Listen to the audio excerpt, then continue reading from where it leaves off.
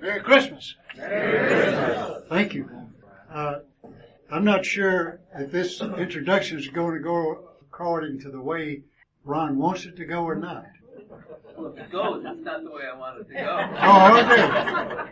But as I normally do, I send a little note. I said, if you want me to just say something, I'll say something off the cuff. If you would give me some valuable information I can use, I'll be glad to do that. Therefore, this is what he wrote. It was a dark and stormy night on November 18th, 1937. The world was waiting for someone to bring hope to the millions. Millions who were unemployed, hungry, and without hope. With the next baby born, bring that hope to the hopeless. Then Ron was born. There was a groan heard around the world. Nope, he's not the right one. Welcome, Ron. He's going to tell us about the right one, maybe.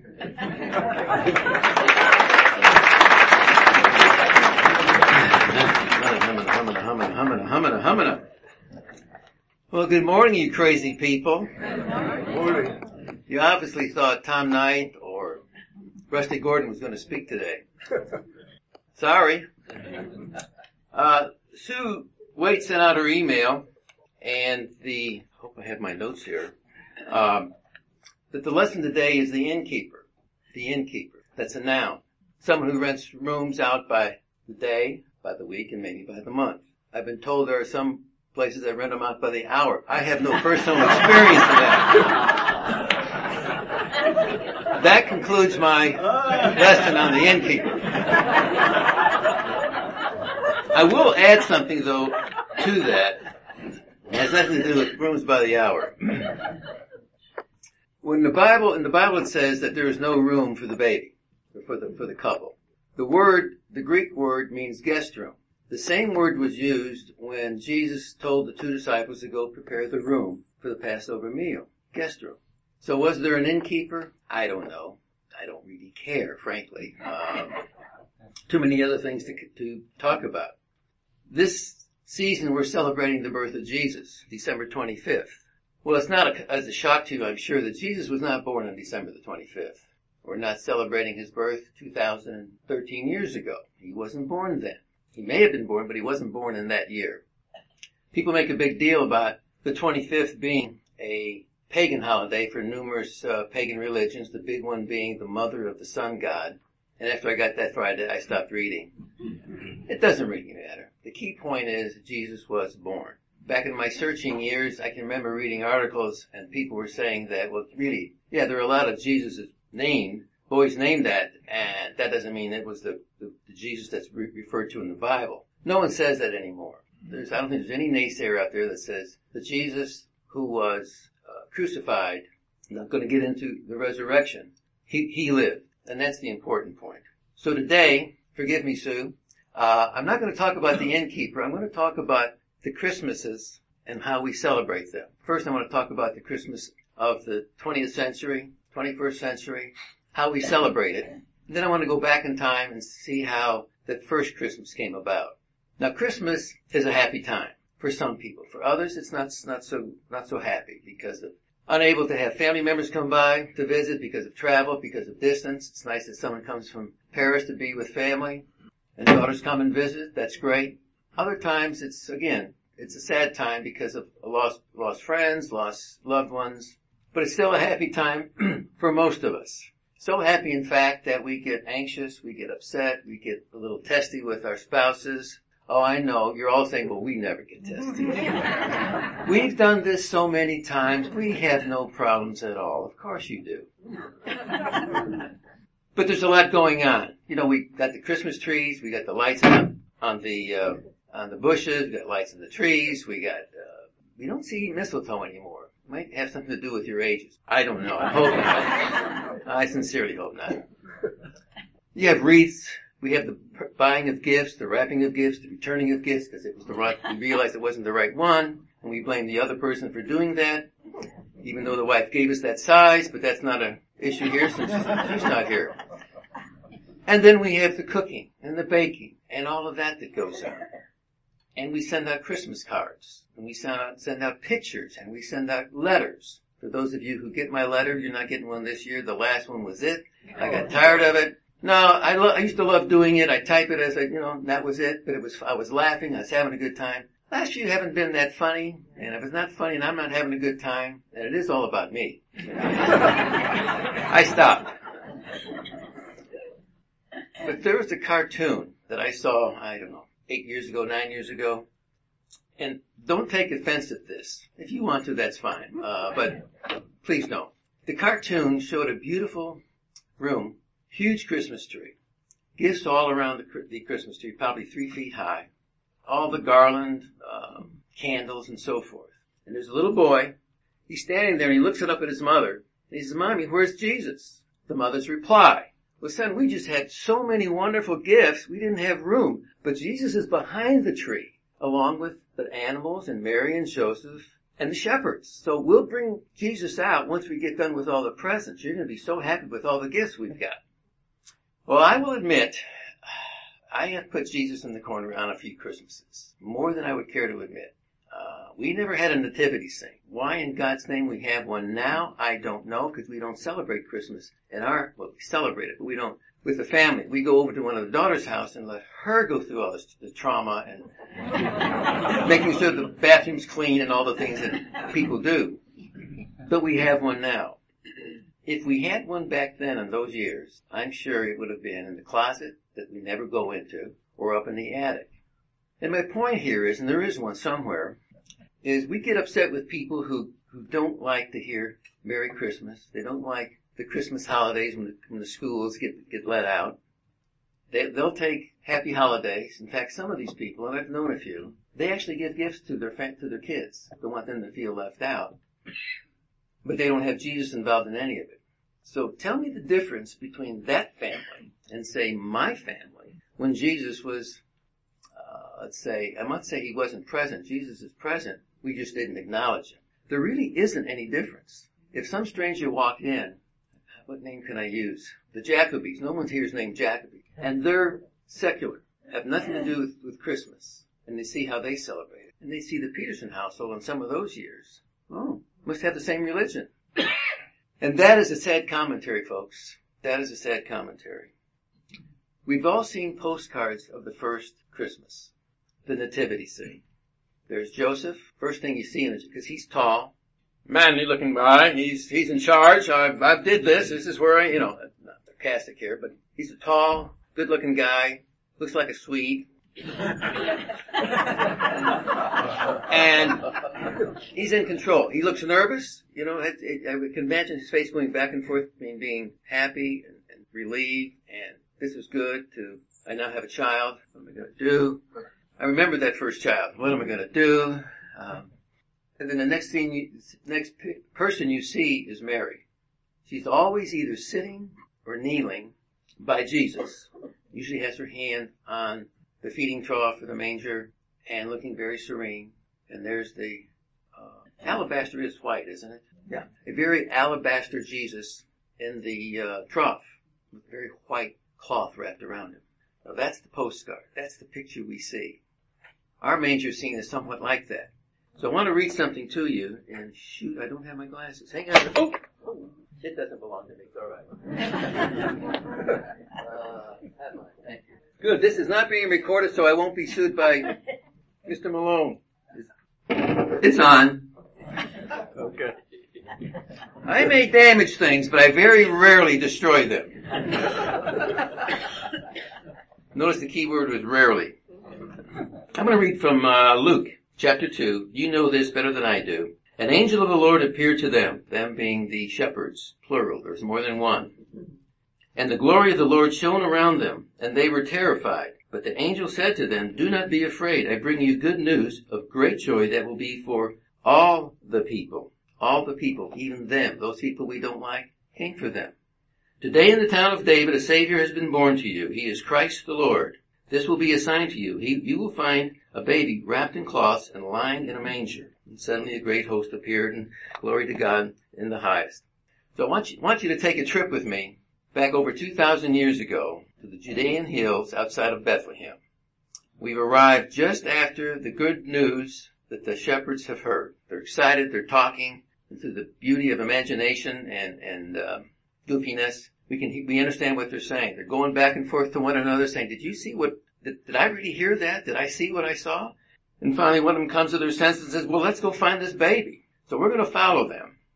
Now, they're leaving their sheep, but it's December. Temperatures run between 35 to 45 degrees. It's a nippy evening. So I imagine the shepherds feel like the sheep are not about to go anywhere, staying warm, all cuddled up against each other. So the shepherds take off and we're following them. Nothing personal, class, but I can just picture someone in the crowd saying, well, I hope there's a Starbucks in Bethlehem. Someone else, Starbucks, I want to have your coat. And then that one plaintive cry, which we all wanted to say is, they do have indoor plumbing, don't they, in this town? Because as we get older, our priorities tend to change. Not all of our priorities, but there are a few key ones that we do change on, and that's clearly one of them. So we're following the shepherds. We don't go down the main street. There was a main street in Bethlehem. They're going around behind the houses because in a manger, animals, it has to be behind the house where most of the animals were kept. So we're walking along. It's very dark. It's a beautiful night. Stars are out. And then we see a light off in the distance, not too far. So we start to walk, following the shepherds, and we get to this house, dwelling, and there's some rocks, stones, pieces, limbs from trees that make a kind of a corral so the animals can't get out. And inside we see some people. The shepherds take away some of the limbs, and there's a walkway, and we go in. Well, before we go in, I say, look out! Look out! And I swear, after saying look out, Dale has to go and step in it, and then he says it. Now, there's always one person that won't listen. It was you that night. So Dale has to go off to the side and clean his shoes, and the rest of us go in, and there we see Joseph. Now, this is not the Joseph of the Christmas card. This is not a guy who's 5'10", 5'11", 5'6 feet, whatever. He's 5'6", he's 5'7". He's got a darker complexion than the Christmas card. And you look at him, and let's just say it. He's kind of grimy. Hands are dirty, he's got dirt under his fingernails. And his clothes, bottoms are all ragged and dirty. And it smells in this place. And it's just not the animals. I mean, this is kind of a rank place. I can hear the clips coming open now with hand sanitizers, and people are doing one of these things. God forbid we get a germ on our hands. So, we're looking at him, then we see Mary. I mean, you're looking at a little girl, you think, what is she? It's like seeing a cop when you're 45, you think that cop has to be in high school. What's he doing at? It's amazing how our perceptions change of what people, their age. But she looks like she's 9th grade, maybe even 8th grade, 10th grade. And she has a very pleased look on her face. She's relieved. And again, just like the Christmas card, she's got her hand on the baby. And there's the baby. This baby is not alabaster white or darker complexion. And as we come close, strips of cloth that are binding the baby, they're not white either. They're dingy, kind of gray. Now this is the baby that came down as God in the form of Jesus, God incarnate. What is wrong with this picture? You got a guy over here who's going to be the father, who he's a day laborer. We know that just from looking at him. He's not anybody of import. He's not a manager anywhere. He doesn't have his own business. He's a day laborer. And there's Mary. He's a teeny bopper. No offense, Lord, but come on. This is what's going to raise Jesus. And as I was thinking about this, I thought of you. Most of it was good. I thought, well, why would God go to Mary and Joseph to be the parents of Jesus? Why not the Copelands? Why not the Hamiltons? Even the guy who's got his dirty shoes, the Zerks. Why not them? I mean, if you got somebody who was middle class in those days, and I think James and John were middle class. They had employees. Their father must have had a couple of boats. They would have been considered middle class. If they'd have got somebody who was a merchant, but went for a banker in those days, Jesus would have been born with, he'd have had the right clothes. He'd have been sent to the best rabbi around. He would have been with people who, he would have known where the bread on the plate and which plate had the salad. And he would have known which fork to use. He would have known which wine glass had the red wine and which glass had the white wine. He would have been with the important people. Now, I solved the wine problem. I got rid of all the different kinds and we had one kind. But that gives people something to talk about when they leave their house. Our house tells you what kind of people those are. But think about that. So why didn't he use someone more, for lack of a better phrase, us? Because, brothers and sisters, no one has any tomatoes here, do they? Okay. We have a tendency to want to take control. And I've seen it. You are good deed doers. We want to move things around. We're going to make it better. We're going to move this over here, move that up there, move that down there, make a bigger hallway here. We'll put paintings there. We'll push this up and raise the ceiling, move out the... We just want to take control and we're going to make it better. And when we do that, human nature being what it is, you see what I did? This really looks nice. Look at this room. Look at that tree. If you look back in what the Bible, how it reflects what the people that God uses, kind of a slap in the face, folks, but it's not usually us. It's the down and outer. It's a woman of dubious past. It's a person who comes from an area that Jesus would not normally even want to get near. The Samaritan woman. He spends time with her. He has a tax collector, the scum of society, as a buddy. So where do we come in all that? And I'm going to not answer that question, because we do good things. We try to be nice people. Nice doesn't get it, but you know what I'm saying. We don't want to hurt people's feelings. We get along, we help people, we do what we can for others, with particularly the time you people spend, and our monies, where we send our what we think is important, the cash. And I don't mean to be too harsh on this, because you are good deed doer people, but it's amazing the people that God chooses to use. People who will not take any credit. And you take Joe, the day laborer, he can look this far. That's all he's got. If he doesn't work today, they don't eat. If he doesn't work tomorrow, they're going to get hungry. He depends on God. He listens to God. He did what God said. Mary did the same thing under very, what I would think, shocking circumstances. God uses everybody, but it's amazing to me how often he uses the down and outers. And I confess there are times I've walked down a street and I see some guy and I'll think something unchristian. That's the person that God goes to. That's the person that God uses. And this sounds like a downer. I don't mean to be that way, because that shows you how loving our God is.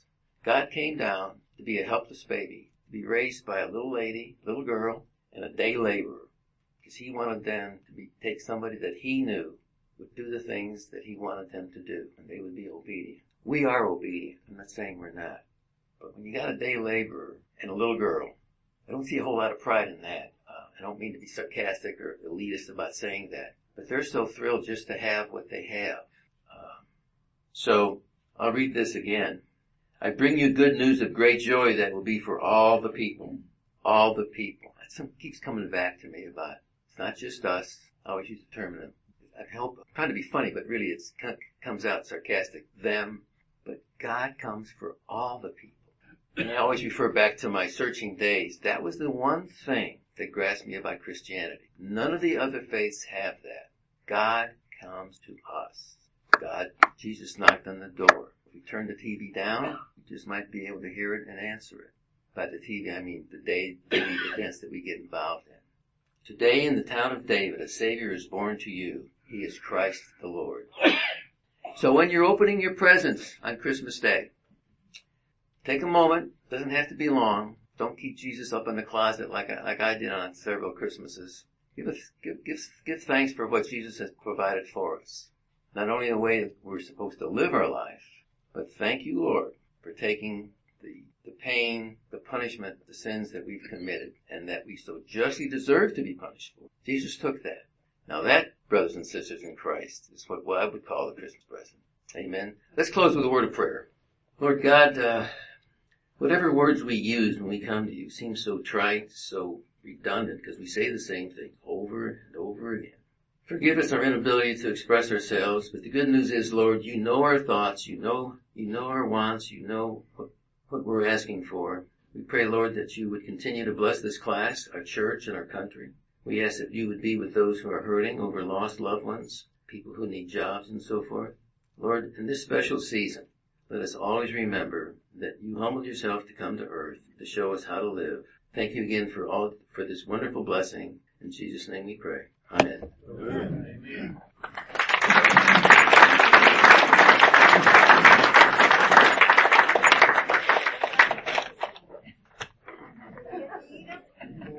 What? I didn't bring them. I'm going to eat one, but I didn't bring them. That's a tricky chord down there. I know, you gotta. Yeah. Thanks, Ron. And you started out and made an interesting comment. I'm glad that you noticed that too, Ron. That the changing in Christmas things and everything, we don't notice much mistletoe. And I keep looking for it, but I can't find it. Oh, in the tree. Oh. There's something you need first before you look for the mistletoe.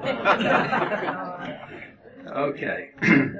Well, there's a candy cane on the chairs this morning, and during the Christmas time and everything, I just came across a little card that my daughter actually brought this home from school one day, and that's great to think that they would bring something like this home from school. But anyway, I got to thinking about this, and I thought, this time of year and everything, we need something like that. So I'm going to kind of review why the candy cane makes us think of Christmas.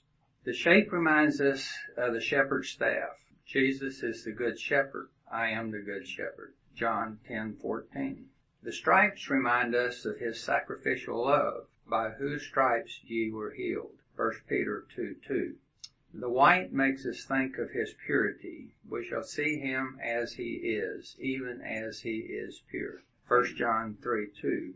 The red signifies his blood. Without shedding of blood is no remission of sin. Hebrews 9:22.